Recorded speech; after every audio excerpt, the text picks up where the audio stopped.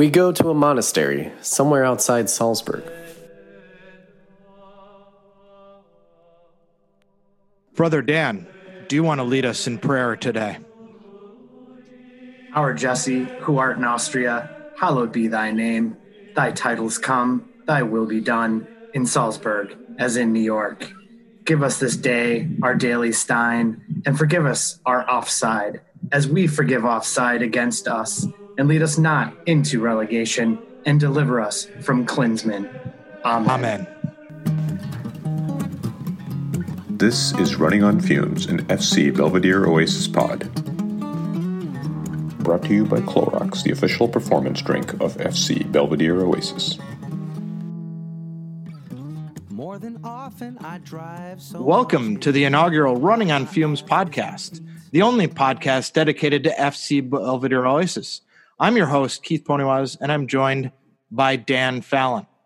But wait, you say, isn't this just the Forwards Backwards podcast? Absolutely not. Totally different.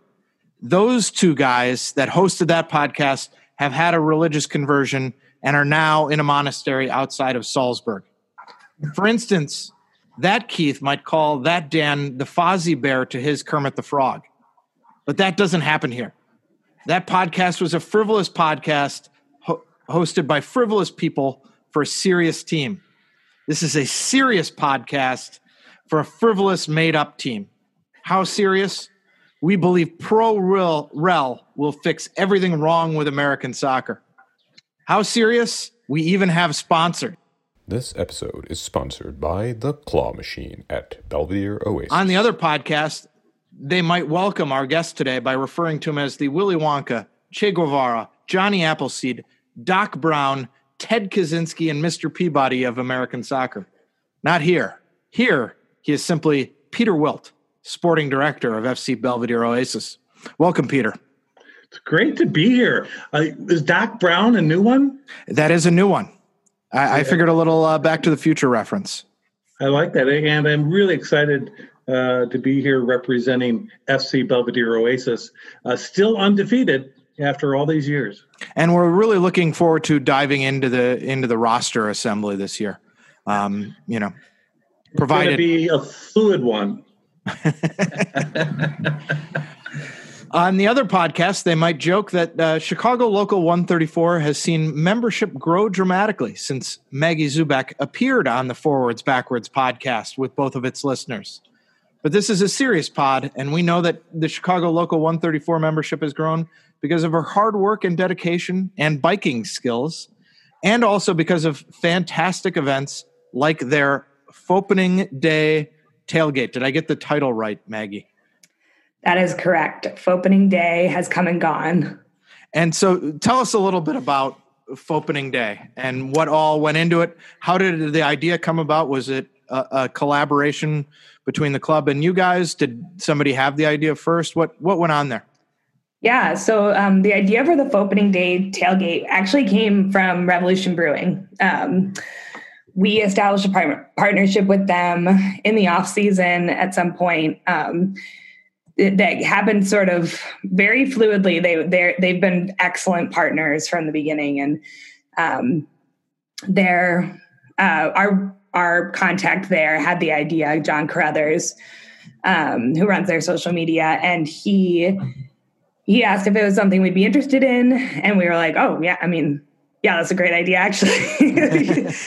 He's actually now a local 134 member too. So it came from member and brewing representative, John Carruthers. So then we just sort of ran with it. We got the team on board. And so they started promoting it along with Revolution. And I think we had a couple hundred people in attendance, which was pretty cool. Including some members of the team as well. I saw a tweet that somebody couldn't believe that Alyssa Nair ordered takeout from AJ Hudson's in Chicago. Yeah, I feel like that was my most starstruck moment of the day. Alyssa Nair Stars are just like us. They right. Order fried foods.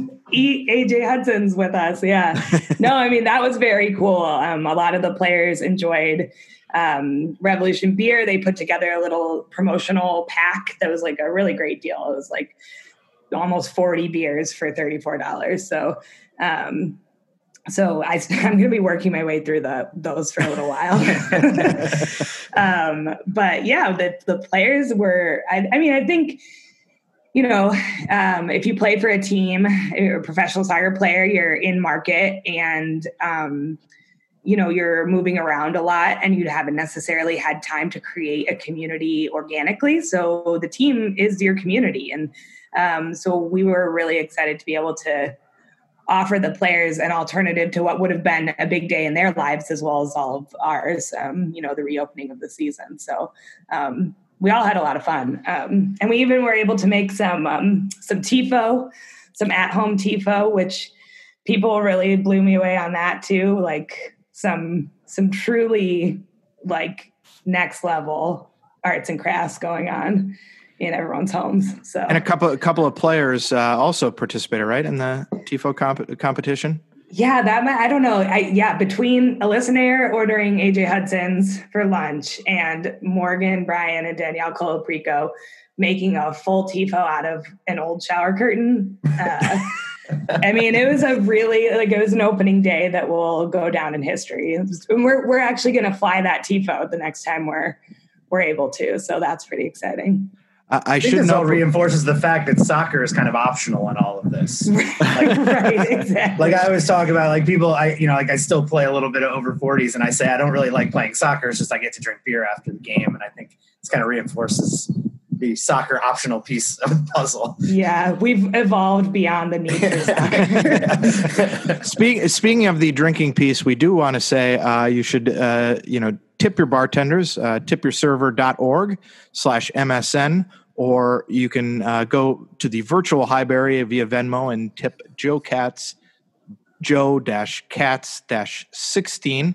On the other podcast, they would say they were hosting it at the virtual Highbury because they're degenerate drunks. On this podcast, we welcome the spirit of community that our local taverns bring us. So that's why we're proud to host it from the virtual Highbury. So when I reached out to Peter, Peter said, you got to have Maggie on if we're going to talk about the Red Stars.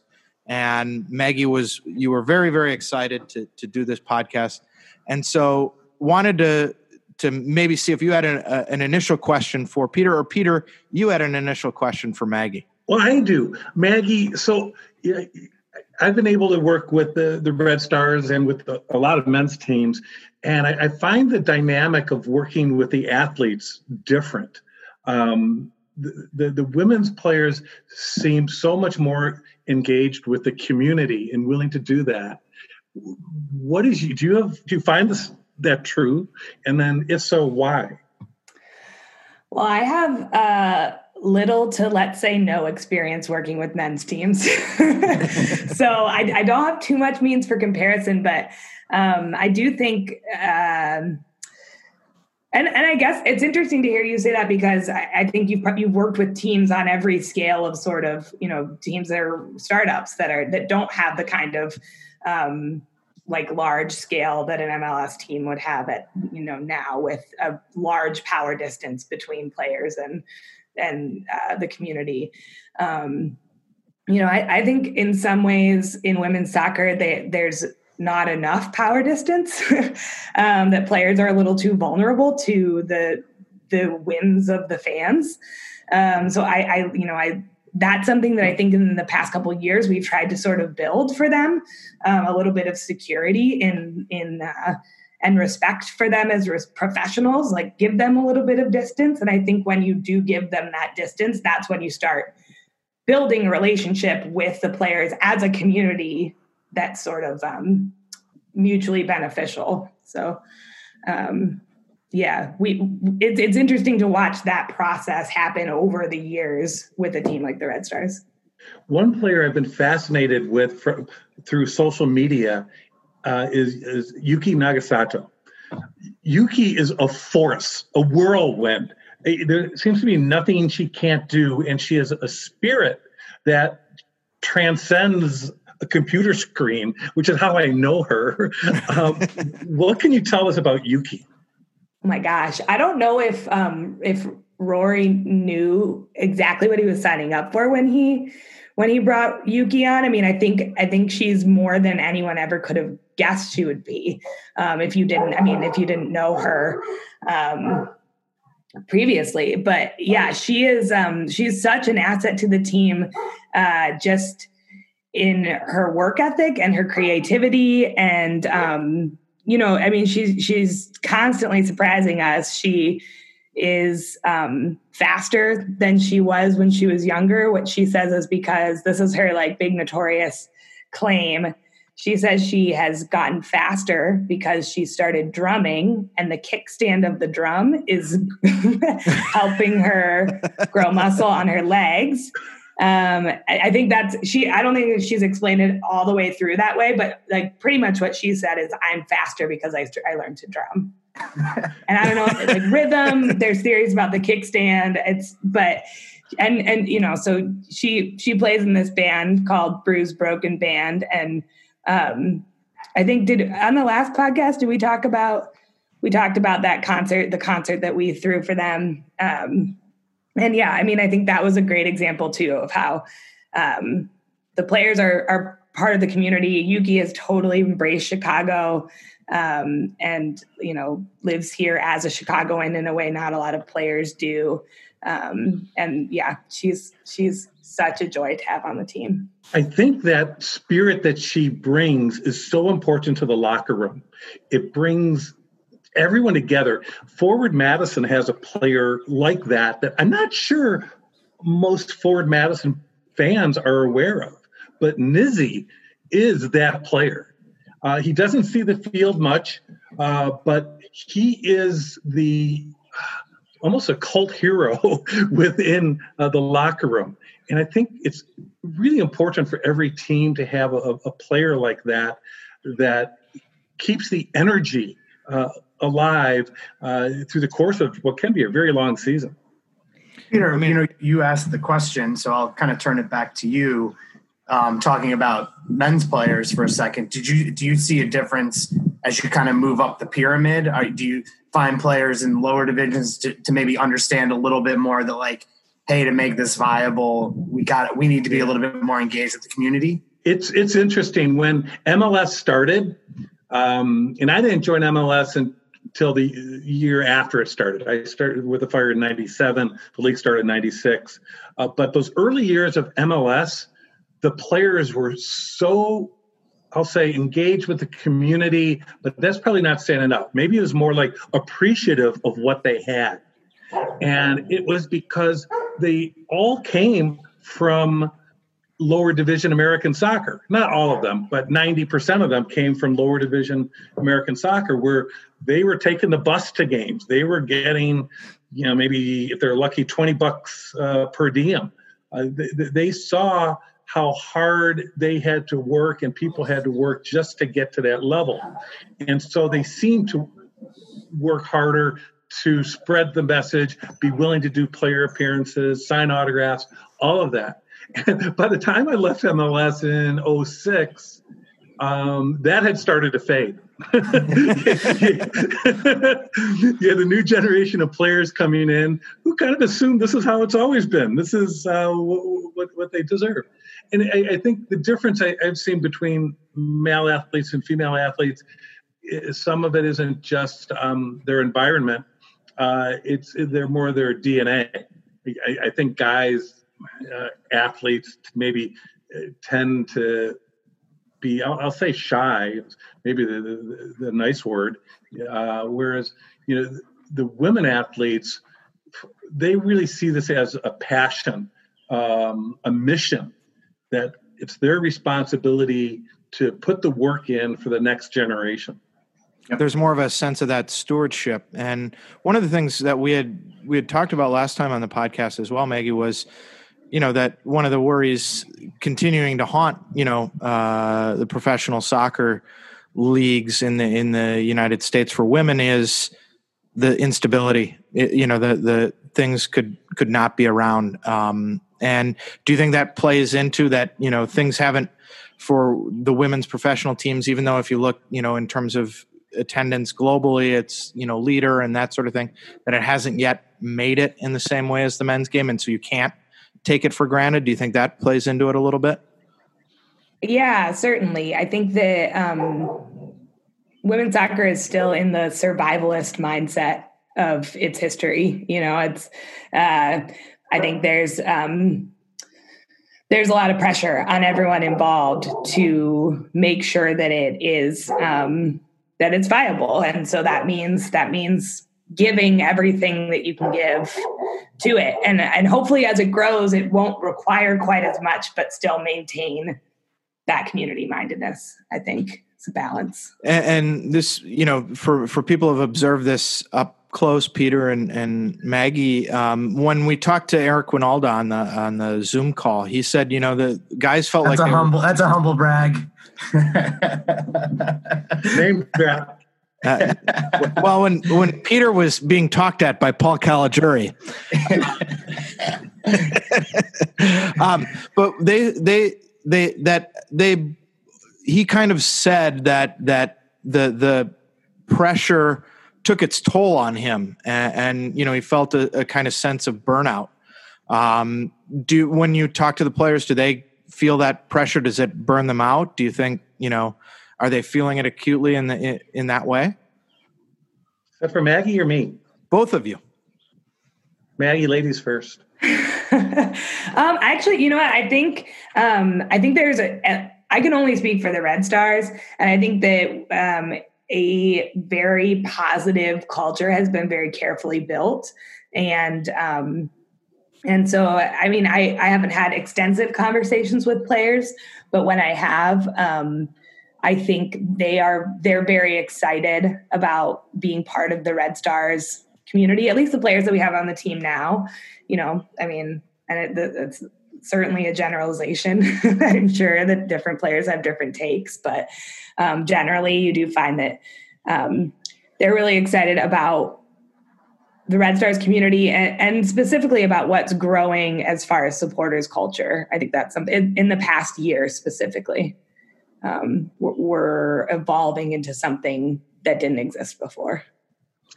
Yeah, you're right. It's about culture and environment, and I think it can happen or not happen at any level.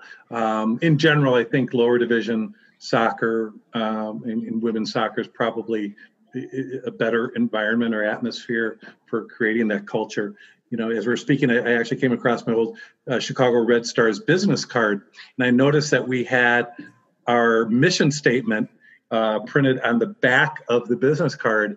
It's very succinct. It says, serve, entertain, and succeed.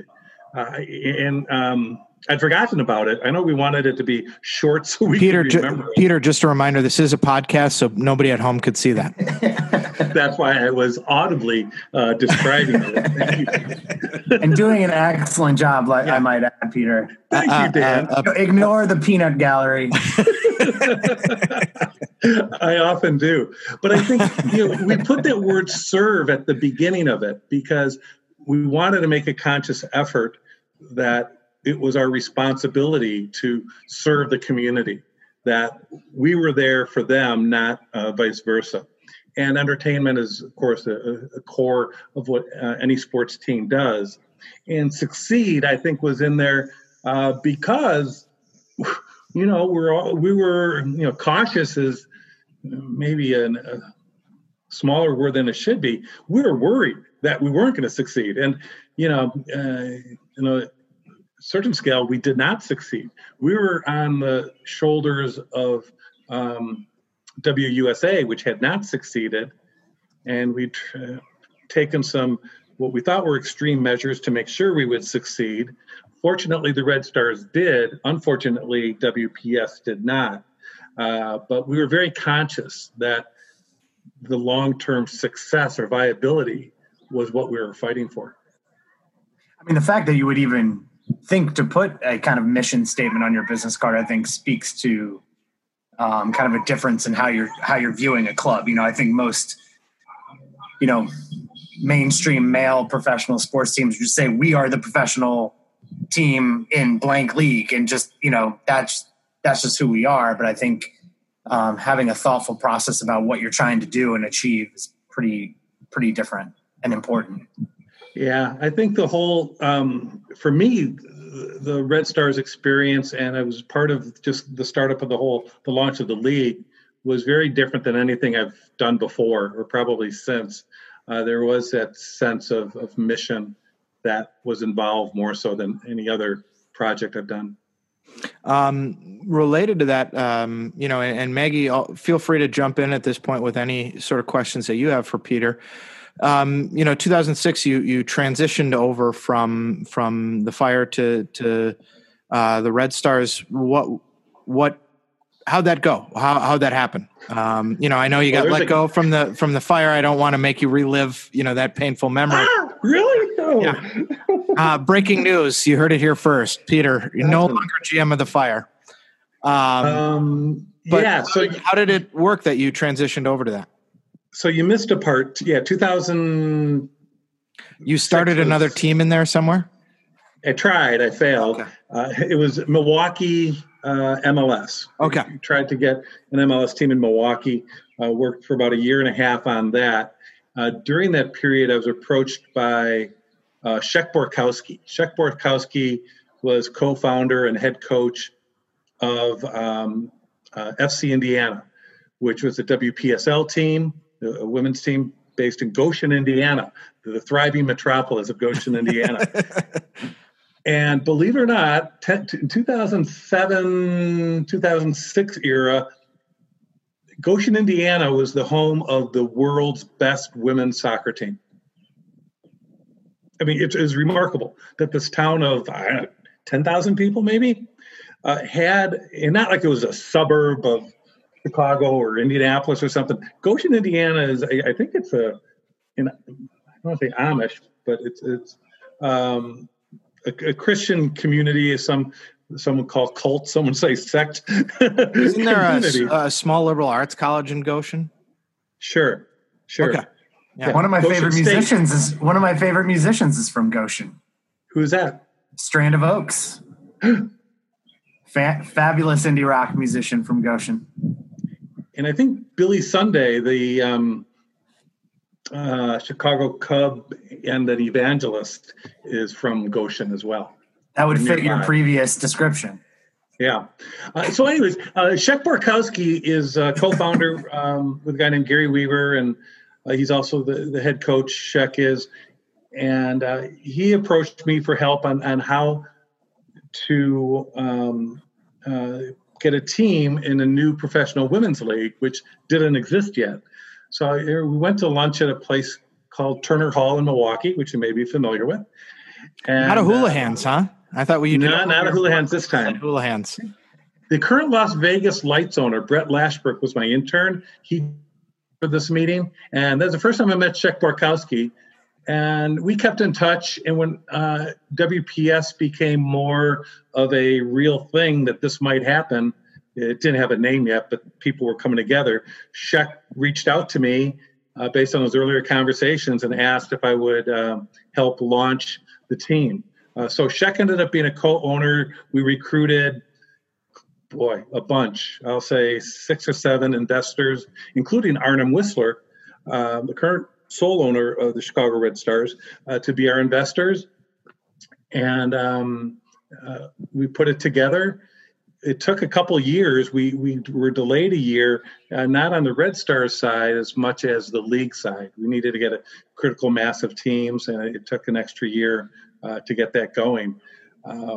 But that was the launch of the Red Stars. A fateful day in history. Yeah. Yeah, I think I had the fish fry, potato pancakes. Never forget a meal. So my question is, since you only race things at halftime, that's your go-to. Do you remember what you made those initial Chicago Red Stars teams race at halftime, Peter? Oh, that's a great question. I don't recall. We did, what we did back then, I think, which was unusual at the time, was those bubble games where you climbed inside of a giant bubble and tried to play soccer and you bumped each other. I now refuse to do that because of insurance reasons. There's a decent chance of breaking your neck in one of those things. So there's a lot of I've done it at the halftime of a Red Stars game, actually. I didn't sue Arnhem, but maybe I could have. There's been a lot of Twitter chatter that's going to be the only way that professional soccer can come back. Right. A 6-foot bubble. Yeah. Yes. Yeah. That makes sense. If it's 3-foot radius and then the other guy has a 3-foot radius, I think it's physically impossible to get within 6 feet. We're not a math pod. Keith, we should mention in shocking breaking news today, USL did announce that they've extended the suspension of the season now indefinitely. You heard it here first. For all of you who thought matches were going to come back fast and furious on May 10th, you can stop holding your breath. So, by the way, again, another example of how this is a serious podcast. We break news. And that's for USL Championship in League One. They did announce that USL League Two is canceled. Correct, which I think for the year. This felt like one of those, we've been waiting for this news. Thank you for letting us know. So yeah, in other news, the sun will set in the west. Well, it's kind of weird because the Des Moines Menace announced that their season wasn't going to be done in the morning, and they announced it as if they were the only team in the league that was going to make that announcement. And then an hour later, the league announces, "Oh yeah, the rest of us are doing it too." When in reality, Des Moines is in one of those states where they probably could play soccer tomorrow if they wanted to because the governor's nuts. As long as it's not a meatpacking plant. Yeah, I mean, they could just play everyone could just move to Des Moines and we could just play in Des Moines. It's like the Cayman Islands for tax evasion. Iowa and coronavirus. Social distancing evasion. Peter, Fun fact, I've been to 46 states, but not Iowa. And I live next door to it, and I am definitely never going there now. They have proven to me that they are not worthy of me visiting their state. What are the other 3 missing ones, Dan? Oklahoma, another good one that I'll never go to after this coronavirus thing. If the Tiger King were still going, would you go to Oklahoma? No, only to save the Tigers. Alaska. Can we guess the 50th? What's that?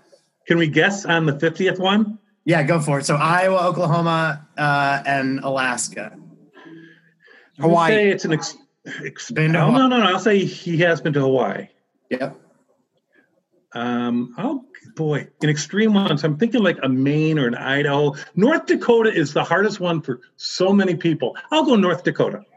I've been there. I'll give you. So I lived in Idaho, but it's actually it's around there. So it should be somewhere I have been, but I haven't. Maggie? Montana. Nope, been there. Done that. What you've been to all 50, right, Peter? Yeah. So by the time you were 50, that was Washington. Utah. No, Utah. I've been to the airport, but that doesn't count. No. I don't know how many states I've been to. Peter, you did all 50 by your 50th birthday. I believe there was a Whitefish Bay patch column on that, wasn't there? That was my goal. Yeah, the 50th one was North Dakota. It is a hard one to get to unless there's no reason to go there, unless you're driving to Winnipeg. There's no reason. or driving to northern Idaho, which I did.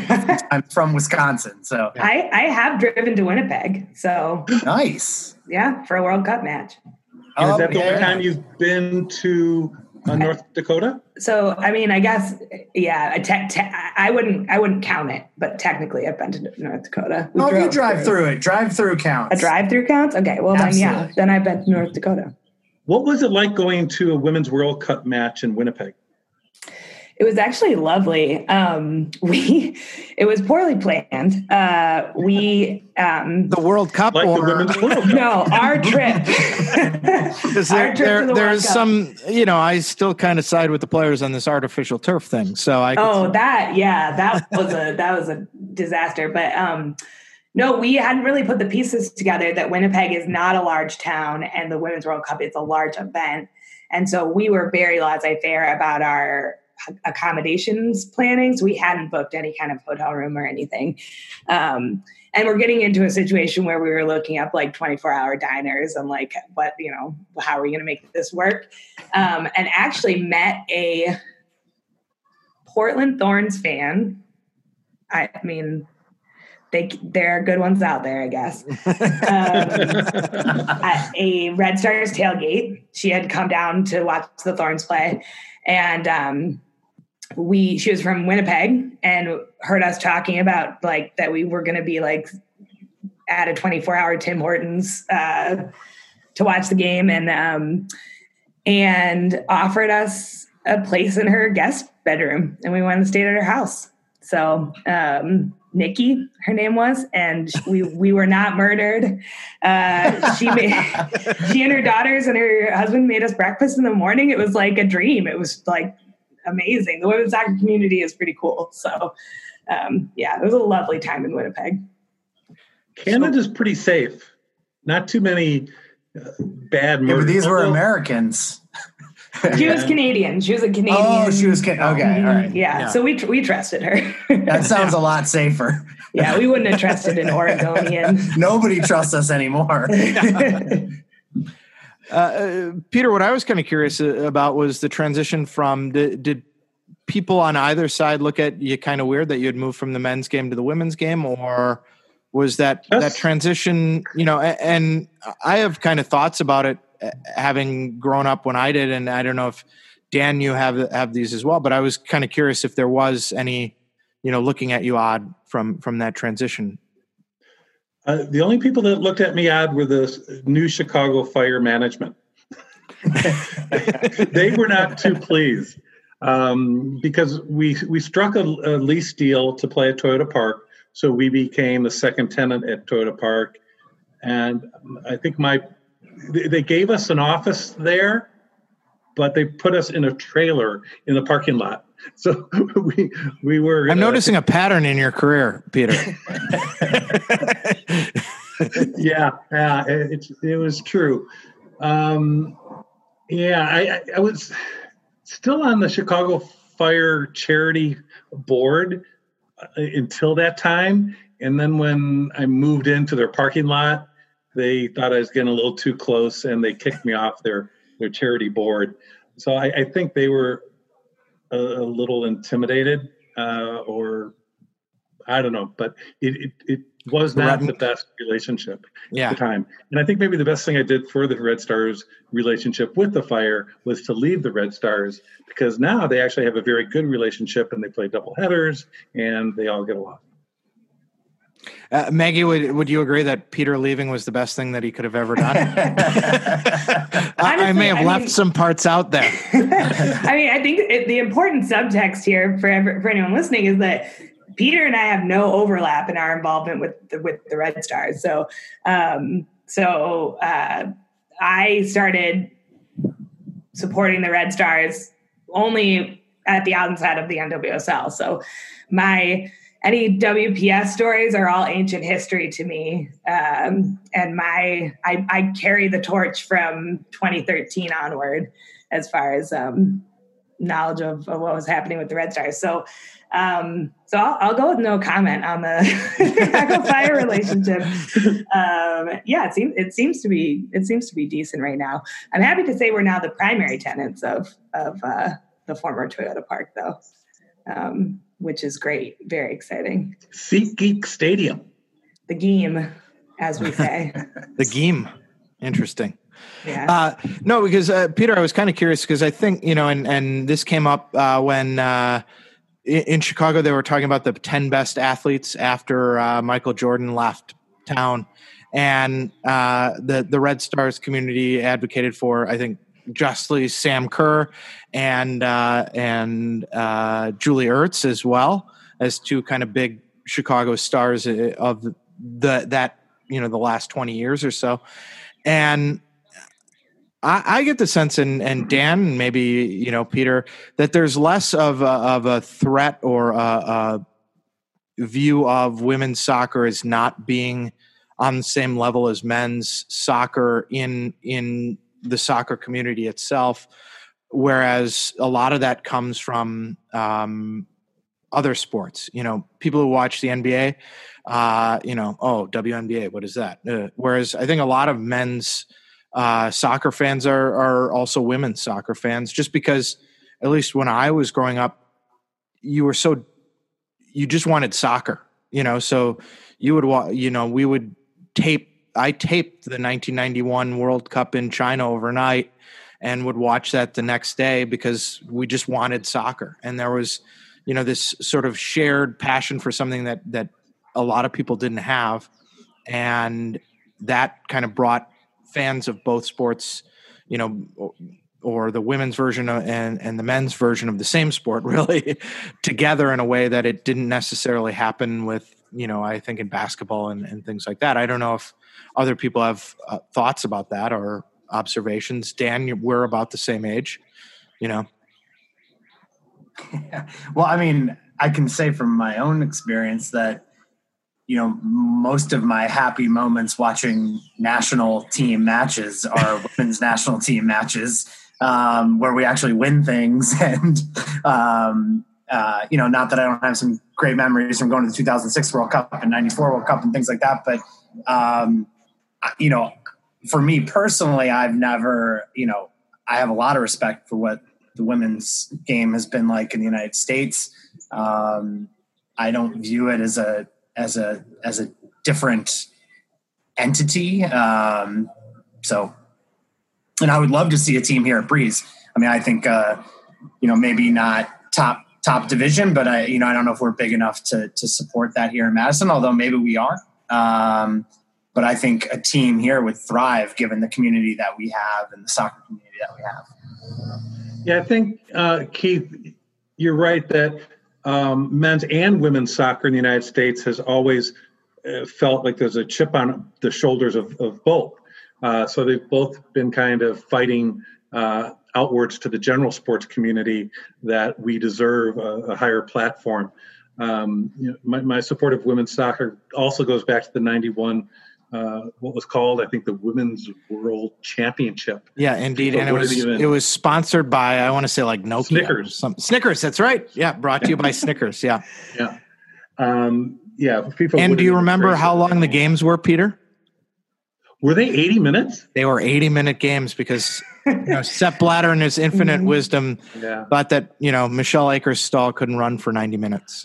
Yeah, I was running an indoor team at the time, the Chicago Power, and we honored the Women's World Cup champions at one of our games. I remember we got the trophy at the game, and a few of the players. I remember the MVP of the tournament, Karen Jennings, later Karen Jennings-Kabara, was one of them, as well as Joy Biefeld, who became Joy Fawcett. And we had fans being able to take the pictures with these world champions, and it was so cool. And then I later became a big admirer of Tiffany Milbrett and fans of her, and the women's successes of '99. The Fire, we actually hosted the '99 Chicago venue. Worked out of our office. So the executive director of the Chicago venue was in our office, and the Fire staff all worked for the Soldier Field host as of the games. And it was wonderful because, as Dan said, it's great to be part of a winner. And the women have always been that. And I agree, Dan, I think women's high-level soccer in Madison would be a big hit. UW-Madison has had good support for women's hockey, women's volleyball, women's basketball. And I think when the time comes for a high-level women's soccer team in Madison playing at Breese Stevens Field, it will be really well supported. We would love to come up and cheer against you. It was supposed to happen last month or earlier this month. Yeah. Darn it. Yeah. Yeah, we were so close. We were so excited for that event too, and then just got foiled. Yeah. Now, Maggie, did you play soccer growing up, or did you? And so this is also one of the things I think that's changed as well about soccer, both on the men's and women's side, is that you didn't play and have gotten into it. Most of the sort of fans of Dan and I's era probably played. So I'm kind of curious as how you got into women's soccer without playing, and why soccer, not basketball or any other sport? Yeah. Well, it is funny. That is always the question. And I always feel a little funny saying like that I didn't, somehow I should have played. But then I ask people, if you're a fan of the Bears, do people ask you if you played football? No, you just like watching it. So, well, I think if you're a fan of the Bears at this point, you probably don't like football all that much anymore. You're just a mascot. I guess. I mean, it really is. I mean, so many people who are fans of women's soccer. I mean, the answer is the women's national team. It's actually funny. Peter brought up the '99 World Cup, and that actually, I went to a game. I won't say how old I was. I was little. But I went to a game with my dad at Soldier Field, which is that's where it was, right? That was the venue. Yeah. Okay. Nigeria, US. Yeah. So I went with my dad, and that was the first time I ever went to Chicago, which is kind of funny. I never had really thought about that before, but I remember looking at Lake Michigan and asking if it was dyed blue because we're from Lake Erie region, which is not as glimmering and beautiful as Lake Michigan. So catches on fire every once in a while. Poor old, I love Lake Erie. Nothing against Lake Erie, but it is a different color.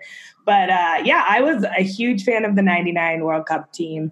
I'll say how old I was. 8 years old at the time. And so I was born the same year of the first Women's World Cup.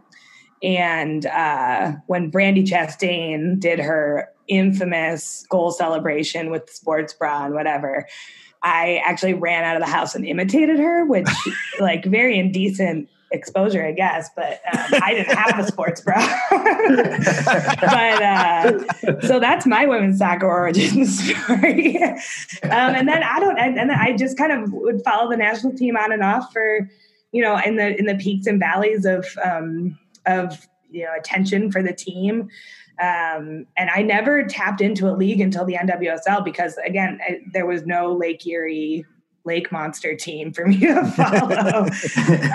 So it wasn't until I was in Chicago, right place, right time, and the NWSL got going. And I have said this so many times, but I don't exactly know why I got as into it as I did, but it just hit me at the right time. And I started volunteering for the team and then started supporting the team, and the rest is history. But the national team is the entree for almost everyone. And then it's cool to see the transition from national team fans to real community focused local team fans. That's the big switch that's happening right now.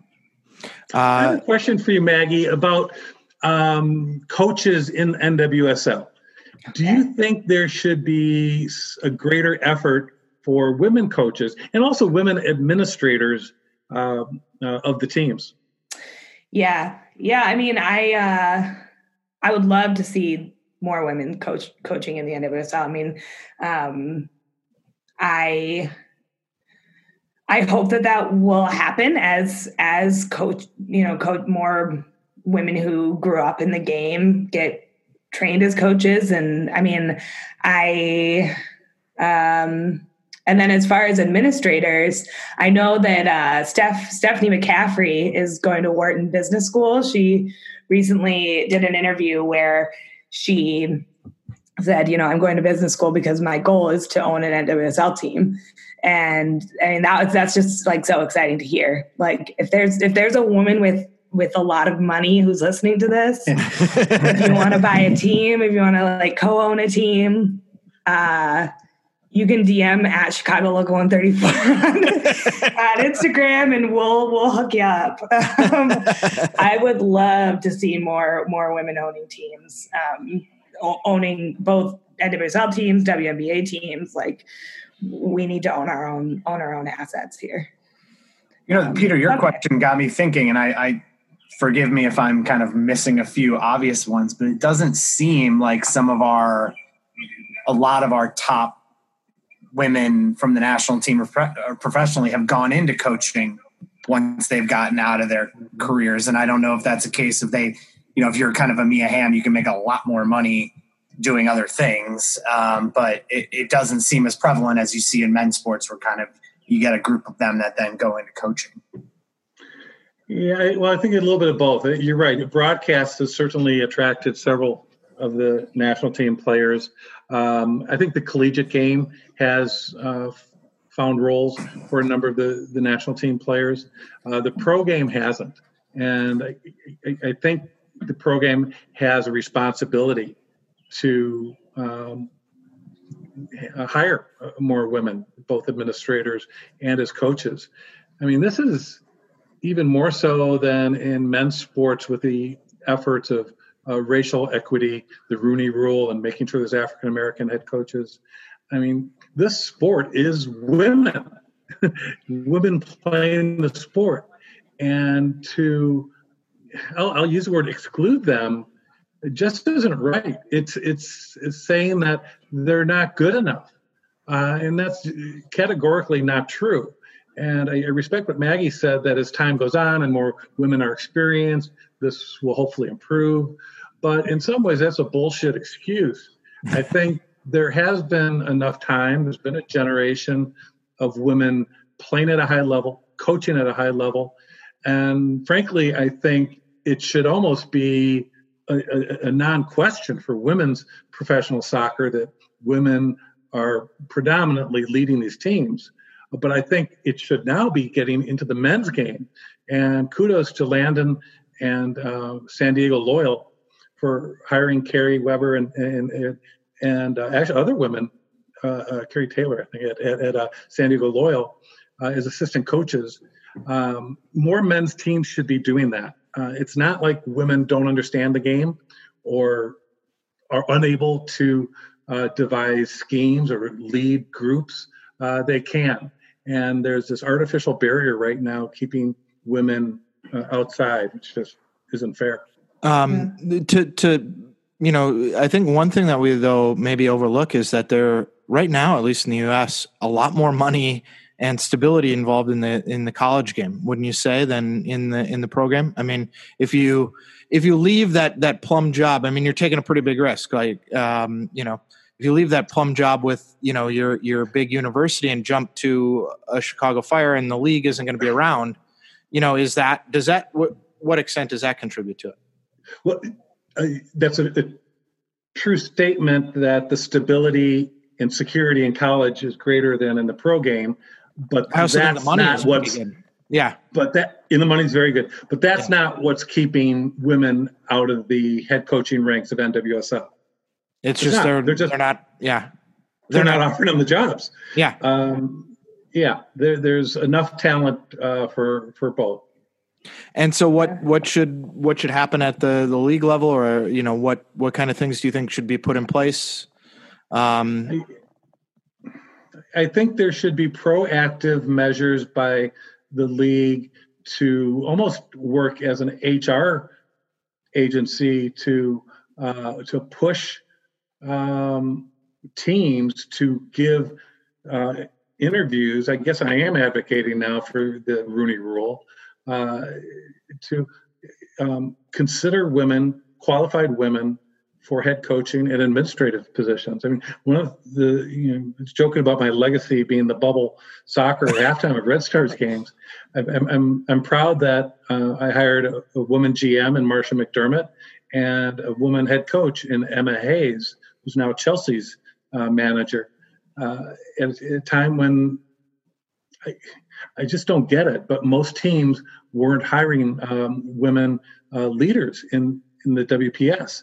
And the first intern I hired, that Marcia and I hired in Chicago with the Red Stars, is Elise LaHue, who's gone on to be a general manager in the league, first with the Red Stars and now with Sky Blue New Jersey. And she actually, their coach is a woman too in New Jersey, which is exciting to see that combo again of female GM, female coach. We should mention the Red Stars have hired 2 former players this year in their coaching staff, Julianne Sitch and Michelle Lomnicki, which is super exciting. I mean, they're both players who are big names at the beginning of the NWSL for Red Stars fans, and to have them back in the fold, it feels really like natural that they'll be rejoining the community now. Hopefully we'll see where that leads. Yeah. Lou Sitch, former Red Star player and DePaul graduate. Go Blue Demons. One of your other, I think you referred to him as one of your soccer children, unlike Dan and I, who just wanted you to adopt us, was Arnim Whistler. And so wanted to hear a little bit about maybe, and Maggie, you can ask any questions you want about how, what his development was like and working with him early on and now maybe what it's like for you, Maggie, working with him, with the club as in current situations. Well, I'll start. Arnim reached out to me because he heard about this new team possibly starting up in Chicago. And I think he reached out to a Chicago Tribune soccer reporter who then put him in touch with me. And you can imagine, my reaction when I heard someone wanted to invest money for a team. Yeah. I just gave him our bank routing number. But Arnim was great from the beginning. Why was he so eager to get into women's soccer? Was there anything specifically motivating him, or did he see it was the sport of the future and has been since the 70s? Yeah, a combination. His kids played soccer, but he also saw it as a sport of the future type deal, and an investment level. I think that he could make a difference. He could be involved, and was a young guy. He's still a young guy, but at a position where he was, able to not work his normal gig as much. And dedicate himself to something like this, a passion project. And, passion projects that lose money sometimes lose their passion. And the rest of us, including myself, all stepped away at various points. And Arnim, God bless him, stayed with it through the tough times. And that's why last year, when the Red Stars had the huge crowd after the Women's World Cup returned, what was it, Maggie? Some 14,000? It was. It's 17,388. Holy buck! Not that she has a tattoo somewhere on her body. But. I know that number. That made me so happy that day for Arnim to be there and to share that with him, and to see that his work was being rewarded, and hopefully just one important step on the way to many more. So he's been one of those guys. I mean, the Red Stars, I believe, are the oldest ongoing professional women's soccer team in the United States. And it's because of Arnim. It's because of his commitment. He's a genuinely good guy that wants to do good work. I'll say for others, but really for the community. Yeah, I wouldn't contradict that. Obviously we'd love to see in the future, a female owner, but we truly don't have any complaints about our ownership, which not many supporters groups, I think, would say. I mean, in an uncomplicated way. So, we feel really lucky. Arnim's been very supportive of what we do at Local 134. And I think that's one way to say it, but I think a better way to say it is that Arnim understands that what we do is in concord with what he's doing, and that our goals align. So, he's a great owner to have as a supporters group, because the only problem is we can't give him enough things to do for us. We're really pretty satisfied with everything. We can't. I mean, can you buy us a keg? And he gets a little nervous about that. But he's such a great partner in building this community. So Maggie, you've got your chance here. Anything you want to, really pick the brain of Peter Wilt on? We're giving you one last chance. Oh God. Well, okay, so Local 134 is also the oldest women's soccer supporters group. But my knowledge of Local 134 in the WPS is very. I sometimes talk about it like the Roanoke colony. Like there are some survivors. I know people who were in Local 134. Nicole Hack is my like hinge upon which all my knowledge of the previous group rests. But it's funny because it has the same name, but they're truly two different groups. Do you know how Local 134 got started in the WPS, and what did that look like in the previous era? It was, and it is Nicole Hack who started it, and it was somewhat an offshoot of Section 8, the fire supporter group. Nicole was a member of Section 8 and asked if she could start a supporters group for the Red Stars, and of course I embraced that. And it was mainly a subset of Section 8 for better and worse, I think. I think they brought a lot of the passion, the knowledge, infrastructure that Section 8 had developed for a decade of supporting the fire, but they lacked maybe their own passion for the team. For a lot of the members early on, it was their second favorite team. They still love the Red Stars, but not as much as the Chicago Fire. And the early memory I have is the opening game, which was on the road in St. Louis. And we had a bus go down with fans. There's a section in St. Louis that was filled with Red Stars supporters.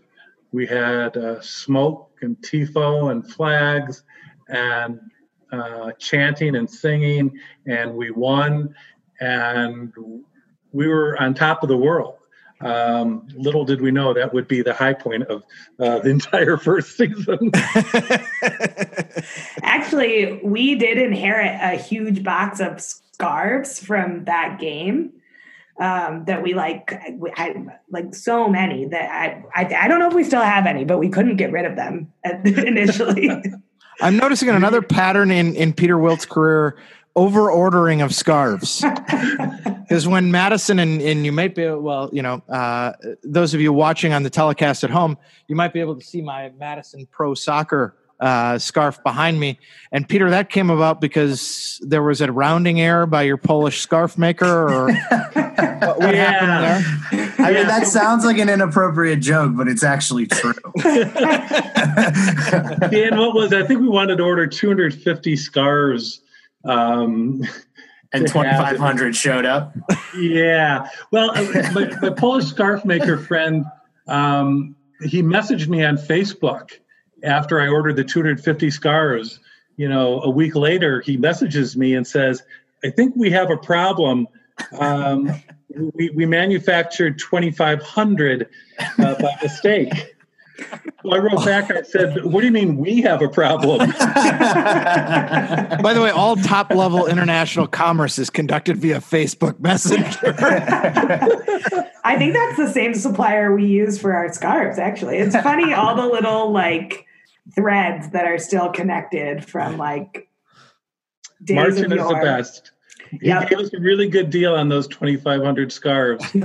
And that's why so many of them turned up around town in Madison, around statues, around trees, around fire hydrants. You guys did a scarf scavenger hunt giveaway, right? If I remember. We did. That was fun, and it really helped incorporate the history of Madison with the team. Madison Pro Soccer at the time, we used social media to give clues on where the scarves were being hidden, and oftentimes that they were historic locations in or around Madison. And it helped us connect the team with the city. So I think that that rounding error worked in our benefit in many ways.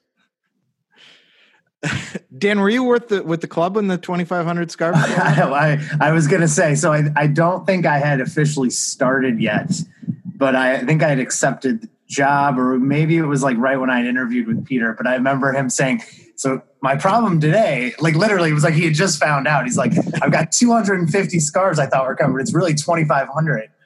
And then he like, I could see his brain. He's like, but I've got this idea. I think we could like give them away. And I remember being like, oh, this is going to be a wild ride working for this place.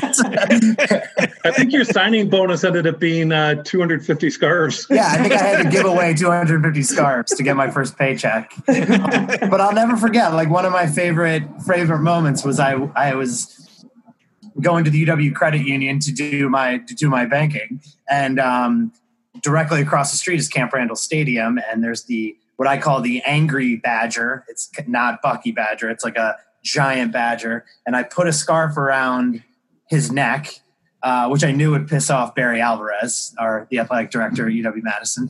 I went into the bank, and I'm in the bank, and I look out the window, and I see some guy come running out of the building, and he grabs the scarf, and he takes a selfie with it, and he was like so excited. And like, I bet the scarf was there for 45 seconds to a minute.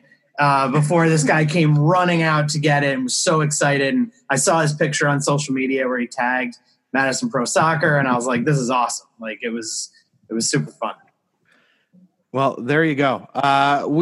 Dan, can you give us the FC Belvedere Oasis traffic update before we let Maggie and Peter go?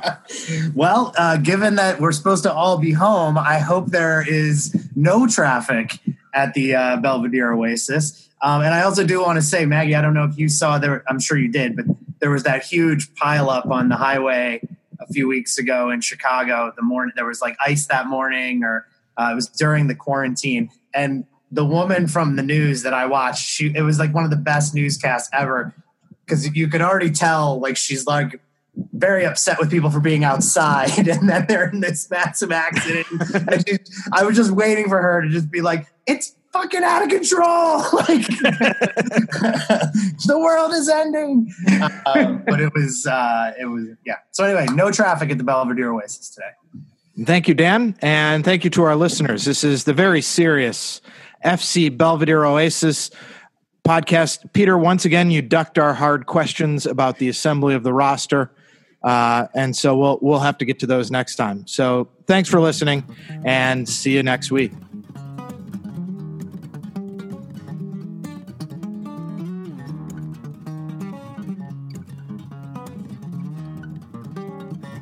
Hey, thanks for listening. And as you know, it's a difficult time in the community for many people. So just want to let you know that your FC Belvedere Oasis jersey, which you can buy at the Flock web store, will help support local food pantries, including the River Food Pantry here in Madison. Additionally, wanted to give a quick shout out to our friends at the Southside Trap Podcast. It's where we go for all of our information on the Chicago Red Stars. Thank you for listening. More than often I drive so much it is like my ass is my feet.